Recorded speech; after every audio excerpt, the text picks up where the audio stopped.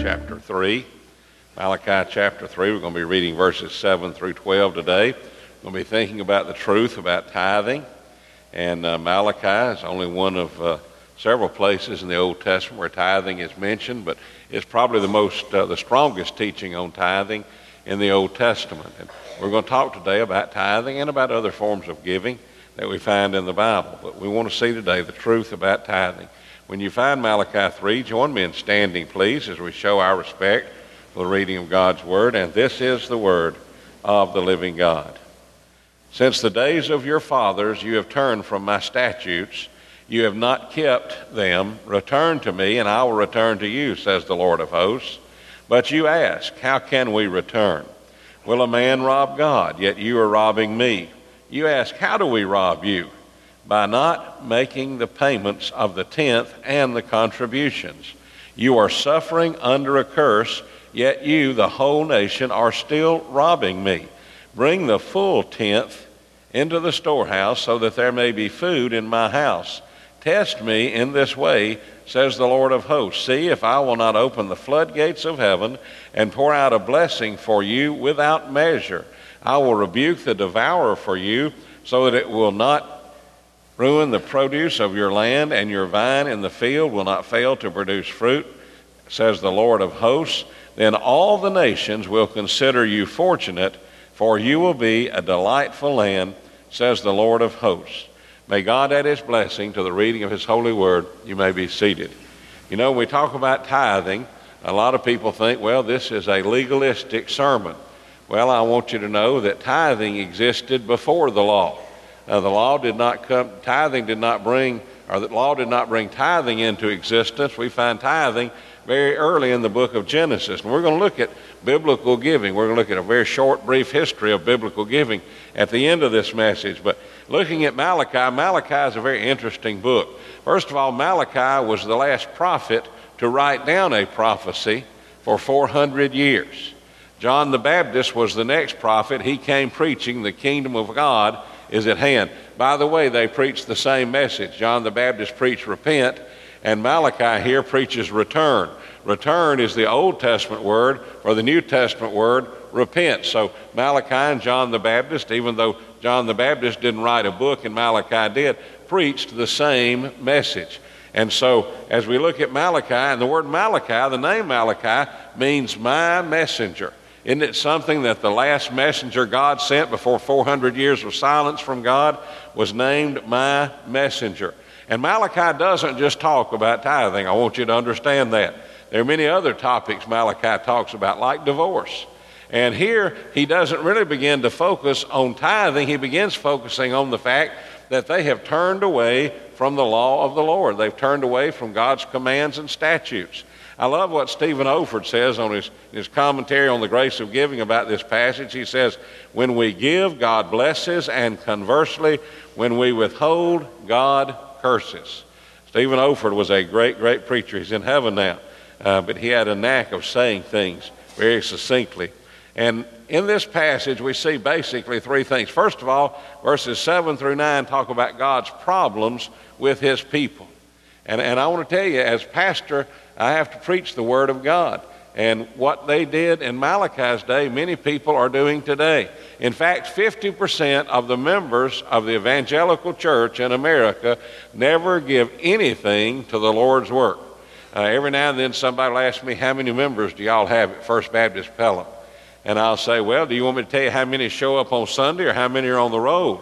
And they say, is there a vast difference? And I say, there's a vast difference there. We have about between 27 and 2,800 members on the road. Now, some of those members we have not been able to find in years. I'm sure some of their members have gone on to their eternal reward. We just don't know it yet. I'm sure some of those members may have joined another church, and that church did not notify us. And so they're still on our road. In fact, I would like to see sometime, before I hang it up as your pastor, the opportunity that we might have to have an active, honest church road. So when people ask me, how many members do you have? I don't have to say, well, are you talking about the ones that show up on Sunday? Are you talking about the ones on the road? And ones on the road, probably about 2/3 we never hear from. So, but the average church in America, 1/2 of the people never give anything to God. In the old days, we used to call it the 80-20 syndrome. 80% of the people give 20% of the money, and 20% of the people give 80% of the money, and part of that 80% that give the 20%, of that 80%, 50% give nothing. So only 30% actually give 20%. Now those numbers have shifted. The number of tithers is even smaller than it used to be. And the number of people who give less than the tithe has increased. And so that's a problem. It's a problem spiritually. Notice that God says, I have a problem with my people. First of all, you have turned from my statutes. God gave them laws and commandments. You go read the 119th Psalm, you'll see every word in Hebrew that talks about the law of the Lord, the statutes of God, God's regulations, God's commandments. All that is in Psalm 119. And God says, yet you've turned from my statutes. And then he says, not only have you turned, but you're taking things that aren't yours. He said, you're robbing me. Now, if you saw on the news that Brother Mike went to a convenience store this afternoon and walked in with a ski mask on and a gun and held up a convenience store, and I was arrested, if you didn't fire me, there's something wrong with you. Because if I do that, I'm a crook, and I need to be arrested, I need to be put in jail, I need to be prosecuted. That's not right. But I want to tell you, it's not right to rob God either. And God says, you've taken from me, you've robbed from me. It's not armed robbery, but it's spiritual robbery. So they turned, they've taken, and then he says, you're not making the payment of 10%. I'm going to have to check this out. I was talking to Bob about this. One of the HCSB Bibles I have in my office says the 10%. Now, this HCS Bible says the 10th or the tithe, which means, now that's what the word tithe is in Hebrew. It means 10%, a tenth. It's real easy to figure it out, folks. You don't have to be a rocket scientist or a brain surgeon or even a Baptist preacher to figure out how to tithe. If you have 10 apples, the 10th is 1 apple. If you have 10 cows, 1 cow is a 10th. It's easy to tithe when you're not making much money. I remember Brother Ralph Field, my pastor, used to tell this story. When he was pastor back in the day, he said one man came to him and he said, Brother Field, I've had to quit tithing. And Brother Field said, why did you have to quit tithing? He said, because I make too much money. And he said, what do you mean you make too much money? He said, well, I used to make $100 a week, Brother Field, and when I made $100 a week, it wasn't any problem. I'd put $10 in my offering envelope and turn it in every Sunday. It was no problem tithing on $100. And he said, well, Brother Phil, I've worked hard and I've moved up the ladder, and now I make $1,000 a week. And he said, Brother Phil, it's hard to put $100 in the envelope. And Brother Phil said, well, let's go down here to the altar. I want to pray for you. And they got in the altar, and Brother Phil started off his prayer by saying, Lord, this man makes too much money to tithe. Lord, would you reduce his salary to $100 a week so he can go back to tithe and have your blessings? And the man said, what are you doing? What are you doing? He said, well, I don't want God to curse you. I'm trying to get you back in God's blessing. You know, it's easy when you're not making. I remember when we made $75 a week, both of us were students, and I made $75 a week, and on Sunday I'd put $10 in the offering plate at our little inner city church down in New Orleans. You say, why did you do that? My daddy had taught me not to be chintzy when you give to God. He said, if you give to God, God will give to you, and God will meet your needs. You know, it was amazing. I mean, literally, some people think I'm lying about this. Well, there were days when we were in seminary, I had less than $1 in our checking account, and it didn't get overdrawn. Now, some of you find that hard to believe. Those were the good old days. I want to tell you, the banks were honest in those days. They didn't want to stick you with all those things as long as you didn't write a check you didn't have money in the bank for. You say, did you ever mess up? Yeah, I messed up, and I learned not to do that, but one time. It cost a whole lot more to fix it up. But you know, the best money I've spent my whole life is what I've spent putting back into the Lord's Word. And that's really not spending, it's returning to the Lord what is already His. But he said, you're not making the payments of 10%. And by the way, I want to make this clear, I believe in giving off the top, okay? Don't make God take what's left over. Give God the top, the 10%. Give God off of the gross and not off of the net, because you want God to bless you on the gross and not on the net. And so that's my advice about that. But he said, you're not making the payments of 10%. And so God gives them a proposal in verse 10. And as far as I know, And I may be wrong, but as far as I know, this is the only time in the Bible where God says, you can test me. Every other time God talks about our relationship to him, he says we're to worship him. We're to bow down before him. We're to honor him. We're to obey him. We're to come before him humbly. But here he says, bring the full tithe, the full 10%, into the storehouse so that there may be food in my house. One of the things I love about the HCSB is you see how it translates. The M in my is capitalized, showing the majesty of glory of God. I love that. And that's what we do. We bring the tithe to the storehouse. What is the storehouse? The church is the storehouse. In the Old Testament, it was the temple or the synagogue. Now it is the church. This is where you come for your spiritual food. I hope you come here for not just what I give you, but I hope you also come because you go to Sunday school. Let me say this about Sunday school. People say, I wish you'd get off Sunday school. Well, when y'all all come, I will, all right? All of y'all just show up in Sunday school today. I will never say another word. I better not. I might lie about that. I might have to say a word about Sunday school. You say, why do you want us to go to Sunday school? You're preaching to us. Listen, you know what you're doing when you're hearing me preach? You're hearing one man. You're hearing one man. You need to be listening to other teachers. You need to be involved in Sunday school. You need to be involved in discipleship. You need to be learning. You need to be a disciple. I think the greatest problem in the church today is that we have people who have never really been discipled.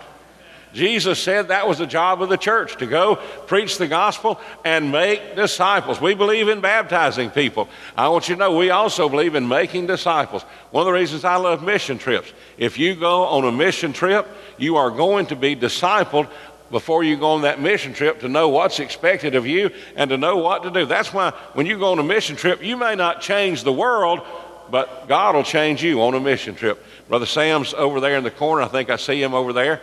And this past week, he went to a meeting, and I'm not going to say a whole lot about it, but we're going to have an opportunity to go somewhere we've never been before.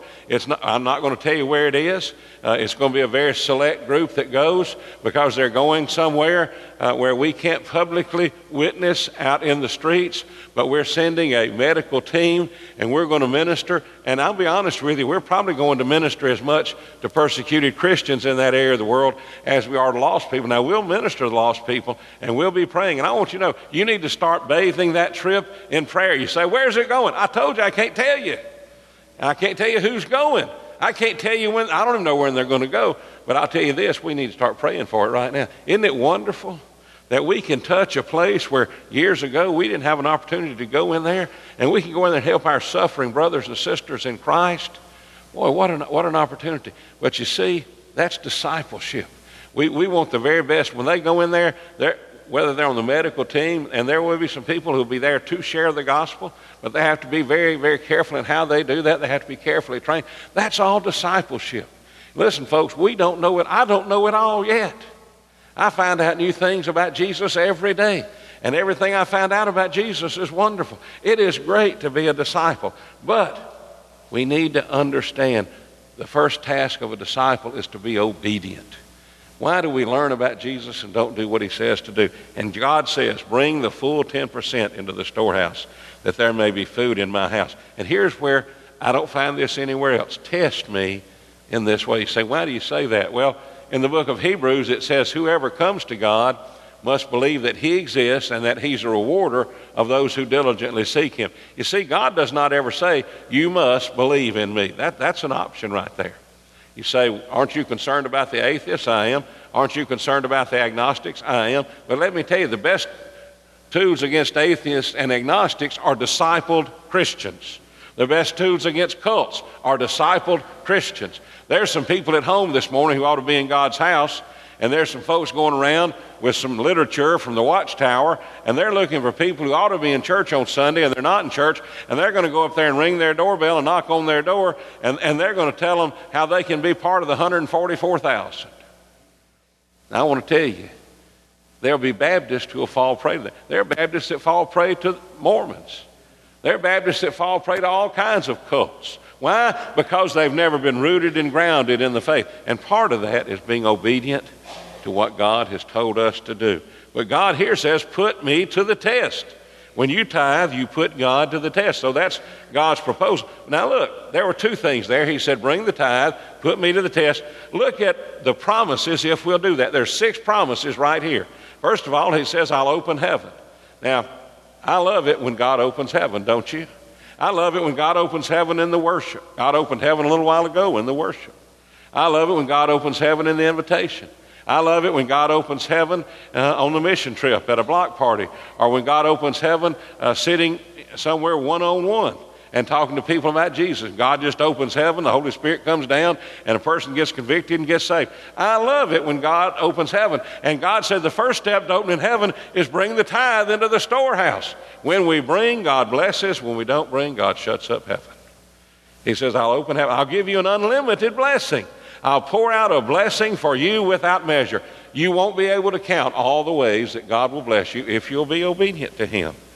Number 3, the devourer will be rebuked. I'll rebuke the devourer. Now, in those days, they were thinking about locusts and pests and things like that. I think about Satan when I think about the devourer now. The Bible says he has one goal: to kill, steal, and destroy. That's what he wants to do. And don't you want him rebuked? I do. And listen, friend, don't you say, well, I can defeat the devil. Oh, no, you can't. That's pride if you think you can defeat the devil. He's not all powerful, but I guarantee you this, he's more powerful than you are. He's more powerful than I am. But I'm so thankful he's not more powerful than Jesus. We had a little old man in our church in New Orleans. His name was Mr. Henry. Mr. Henry was raised up a Catholic and he got saved. Because he was raised up a Catholic, he was used to coming down at the end of church every Sunday and shaking my hand. Because in the Catholic church, when they had Mass, he'd go down and the priest would give him the communion wafer. And so every Sunday, and at Carrollton Avenue, we might have 30 people in the congregation. I had a decision at every service, Sunday morning, Sunday night. Mr. Henry was going to come down, and he was kind of hard to understand. He was kind of tongue-tied. He was a sweet old fella, and he did love the Lord. But he'd come down, and he'd tell me something, and I'd pray with him. He'd go back to his seat. And one day I was talking with him. He said, Brother Mike. And I said, what is it, Mr. Henry? He said, the devil came to my door the other day. And I said, the devil came to your door? Yes, sir, the devil came to my door the other day. And I said, well, what did you do? I said, sick him, Jesus. And I said, what happened? He said, he runned away.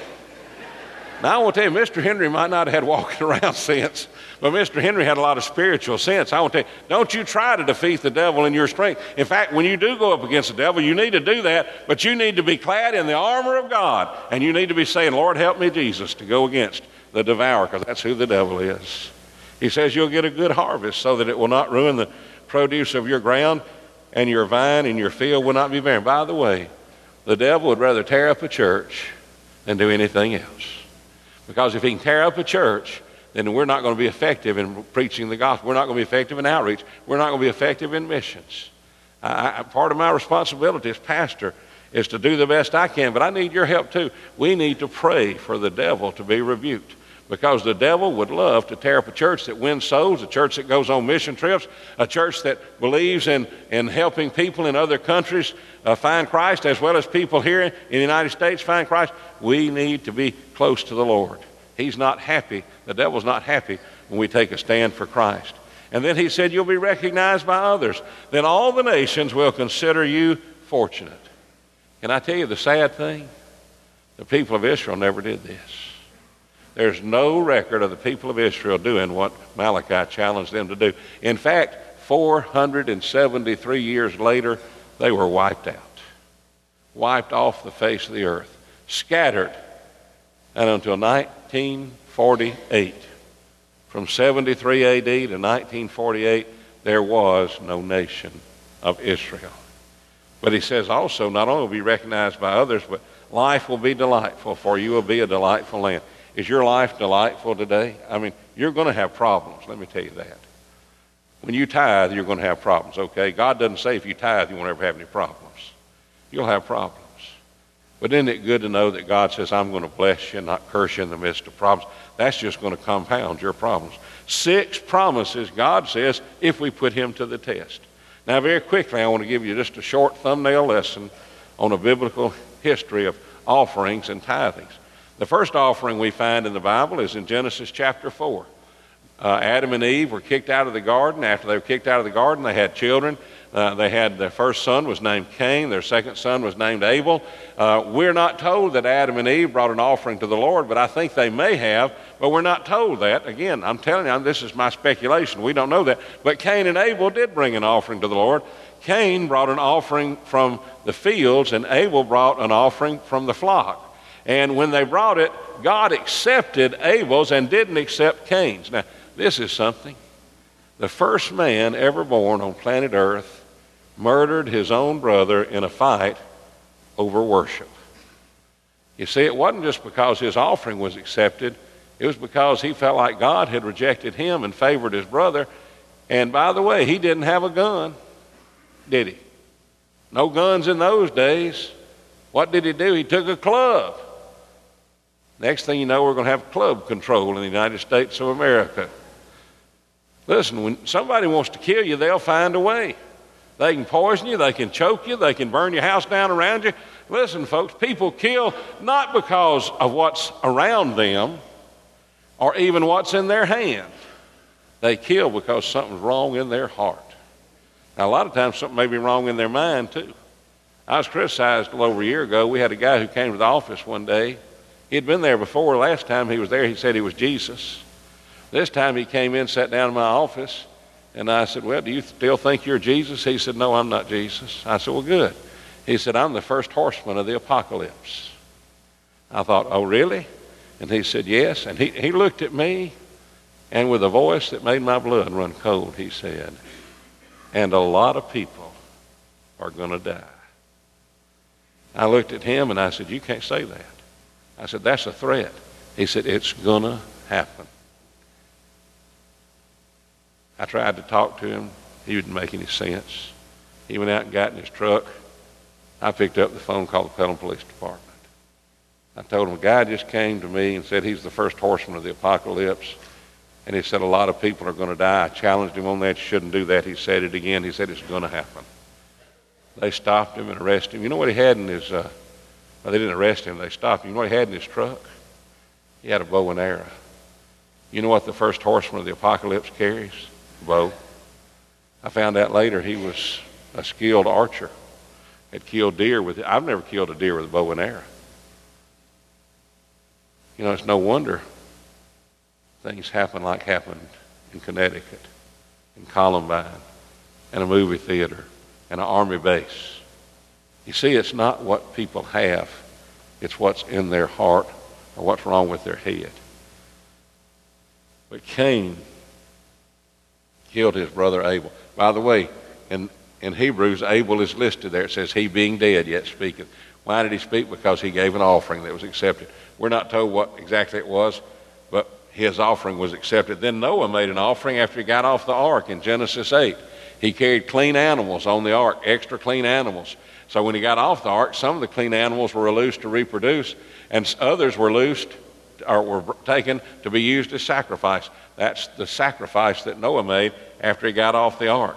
And then there's an offering given by Abram in Genesis 12 and 13. We're not told it was a tithe. We're told it was an offering. And Abram gave that offering to God after God appeared to him and said, get out of your father's house, get to a land I'll show you. And when Abram obeyed, he gave an offering to God because God had given him direction for his life. Tithing is mentioned first in Genesis 14, 18 through 20.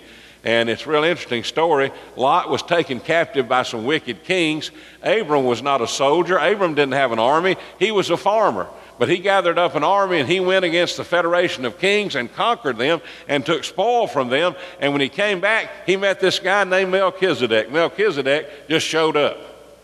I mean, he just showed up out of nowhere. By the way, the name Melchizedek means king of righteousness, and he was the king of Salem. Now, that may not mean anything to you, but later on, Salem was known as Jerusalem. And so he was king of Jerusalem, the first king of Jerusalem, the king of righteousness. And Abram gave him the first tithe. Before the law, before it was commanded, Abram paid a tithe to Melchizedek. And then God mentions it in Leviticus 27 when he gave Moses the law. Now, this is why tithing is important. God said that the tithe is holy unto the Lord. What the angels sing about God in heaven is what the tithe is to God. You say, well, you don't have to tithe to go to heaven. No, you really don't. The only thing you have to do to go to heaven is to be saved. But once you're saved, you ought to be obedient to God. And if you're going to be obedient to God, I think you ought to start with tithing. You say, is that all you ought to do? No, I think you ought to give over and above a tithe. I think you ought to give to help poor people. I think you ought to give an offering over and above the tithe. But I think it starts with the tithe. God says the tithe is holy unto him. And then, come to the New Testament with me. I wish Jesus had said, blessed are those who tithe, for they shall be blessed. Jesus didn't have to say it. God's word already had said it. I wish Jesus had, it'd been read letter that way, and I could say, yeah, Jesus said that. Here's what Jesus did say. The only good thing the Pharisees ever did was tithe. You think about that. They walked around with their Pharisaical robes, and they would pray within themselves, Lord, I thank you that I'm not like sinners. They were self-righteous. The only thing Jesus ever complimented them on is he said, you boys got one thing right. Now that's the Shaw translation, okay. That's not the HCSB, that's the Shaw. He said, you boys do one thing real good.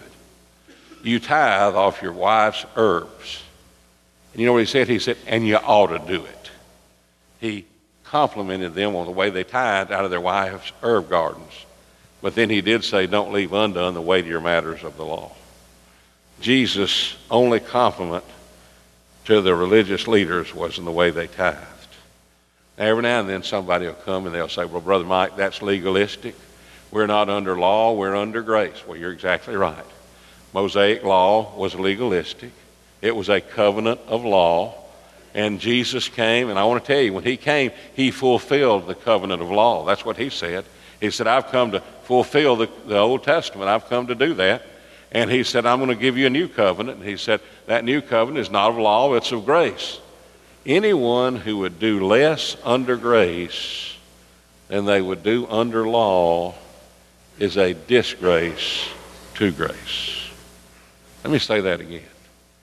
Anyone who would do less under grace than they would under law is a disgrace to grace. And so if you don't believe that, if you believe tithing's legalistic, I have one more suggestion. Go to the book of Acts, Acts 4:37. Barnabas, one of the early disciples in the early church, later on went on a missionary journey with Paul. The Bible says Barnabas sold a field and brought all the money and laid it at the apostles' feet. If you want to give that way, I have no argument with your not tithing. You go and give everything you have and just bring it up here and put it in the you say, preacher, I'm being facetious. But I want to tell you this, we sing that song. Love so amazing, love so divine, demands my life, my soul, my what? My all. If Jesus told you to give him your all, you'd be a fool not to do it. Because he can demand that. He gave his all for you. I love what Adrian Rogers said. He said if the average church member were on welfare and they all tithed, the income would double. And he said that about his own church. He said that about Bellevue. He said if every member at Bellevue was on welfare and every member tithed, the income at Bellevue would double. And then Brian Cluth said, give to God what's right, not what's left. Why should you tithe? Well, you could tithe because the Bible says the tithe is holy to the Lord. That's reason enough to tithe. But let me tell you why you ought to tithe. You ought to tithe because you trust God to take care of you. First of all, where did you get it anyway? Where did you get that? Where did you get the money you made? Well, my company paid me. Well, how'd your company get the money? Well, we were in business. Well, who oversees all the business? Well, the bosses do. Well, where did all the stuff that you do come from originally? God made it. You go back, God made it all, God owns it all, it's all his anyway. You think you own a lot? I'm 64. Be 65 in May. 50 years from now, it won't make any difference what my bank account balance was. It won't make any difference if I drove a Cadillac, a Lincoln Town Car, or a Ford 500 that was paid for. It won't make any difference that I was president of Alabama Baptist State Convention. Do you know what will make a difference? That I came to God's house on the Lord's day, and I brought back and put into the Lord's treasury 10% of what God had given me. And that 10%, by the way, you say, who decides how that money is going to be spent? You do. You vote on it every year. We have a budget committee. You say, don't you have input there? Very little. When I have in fact, the staff doesn't want me to have input because last time I had input, we froze the budget. I saw the economy going down, and I went to the staff. I said, I'm going to go to the budget committee unless y'all talk me out of it and tell them let's freeze the budget because I see hard times coming. Every person on the staff said, we're with you, Pastor. I think it kind of amazed the finance committee. They saw me coming, and the only thing I was asking them was to freeze the budget, not increase the budget. But you decide where the money is going to go. When I bring my money to the First Baptist Church of Pelham, First Baptist Pelham is the institution I make the check out to. But that's not my money. That's God's money. Here's the thing about it. When you go to bed tonight, if you bring your tithe into the storehouse here, 10% of what you bring in here goes to the cooperative program. Another 4% goes to missions. So when we all go to bed tonight, Paula's worried about next Saturday night. She's going to lose an hour's sleep. And she's fretting over it. And I said, Paula, let me give you a little advice. Go to bed early. Like Grandma, when the sun goes down, go to bed. You won't miss that hour. But it's good to know, Paula, even on that hour we're going to miss next week, somewhere in the world somebody's preaching the gospel. Somewhere in the world a church is being built. Somewhere in the world a person's being helped in Jesus' name. Somewhere in the world there's a man in Africa maybe studying his Bible, going to become a preacher, being taught by a missionary that's funded by part of the money we put in the plate today. Listen, we go to bed at night and we rest, and God takes the tithe that we bring to the storehouse and he sends it all over the world. And here's the best part. He gets all the glory for it. Because it's not up to us and it's not unto us. We give it unto him. I learned to tithe before I was saved. My daddy was a tither. His mother taught him to tithe. He taught me to tithe. And I've been blessed my life, my entire life, because I believe you can't outgive God. Bring all the tithes into the storehouse. Test me in this. Try me, prove me, says the Lord, and see if I won't pour out a blessing on your life. Now hear me say this before I'm through. God is more concerned with your soul than he is your money. Don't ever think that I'm just up here to get your money. Listen, I promise you this. I want you to give your heart to Jesus before you give a dime to his work. That's why we tell people that aren't Christians, we want you to come to know Christ. That's the most important thing. Don't think by giving your money you'll go to heaven because you gave money. Listen, friend, the only way to get to heaven is through having a personal relationship with Jesus Christ. I found out some things about Harold Roberts yesterday, or really on Friday night, I didn't know before. I didn't know Brother Harold liked to clip coupons. That rang my bell. I love coupons. Anytime we go someplace to eat we hadn't been in a while, my wife says, you have a coupon, don't you? And I said, right. That's why we're here. I found out something else about Brother Harold. He likes honey buns. Loves honey buns. Now, he liked his a little different than I like mine. I just like to pop mine in the microwave, eat it. He liked to put butter and cheese on his. And you say, that doesn't sound good to me. Well, it's pretty good if you ever tried. My mother used to eat them that way. But you know what else I found out about Brother Harold? And I kind of knew this because he called me one day and he said, Brother Mike, my brother-in-law, Barbara's brother, is dying with cancer. He doesn't know Jesus. Would you go talk to him? I said, I sure will. I went to his house. And he was on hospice care already. And we sat down in his living room and we started talking. And I let him know I cared about him. After I let him know that I cared about him, I shared the gospel with him. And you know what? He accepted Christ that day. He got saved. Not long after that, he died, and I did his funeral. I knew Brother Harold liked for people to go to heaven, liked to be saved. But on his cards his family gave out at the funeral home was a coupon. It said 100% off your admission to heaven. And under that was the Romans Road. It said details below. And under the Romans Road was my favorite verse, my life verse, Romans 5:8. But God commendeth his love toward us, and that while we were yet sinners, Christ died for us. And if you're here today and you've never been saved, I've got good news. God loves you. While you've been out in sin, God has loved you. God does not love your sin, but he loves you. In fact, he sent Jesus to be the sin offering for your sin. And today, if you repent of your sin, turn from your sin, and turn and receive Jesus Christ, you can be born again. That's the most important message. But if you're born again, beloved, you're missing a blessing by not tithing. You're not depending on God. You say, well, wait a minute. If I'm in financial trouble, how can I possibly make ends meet if I give 10% to God? It's God's crazy math, as Brian Kluth calls it. 90% goes a whole lot further with God's blessing than 100% with God's curse. Are you doing what God wants you to do in every area of life? Maybe it's not tithing. Maybe it's Bible reading. Maybe it's prayer. Maybe there's sin in your life. God can't bless you unless you're willing to repent, seek forgiveness, and then be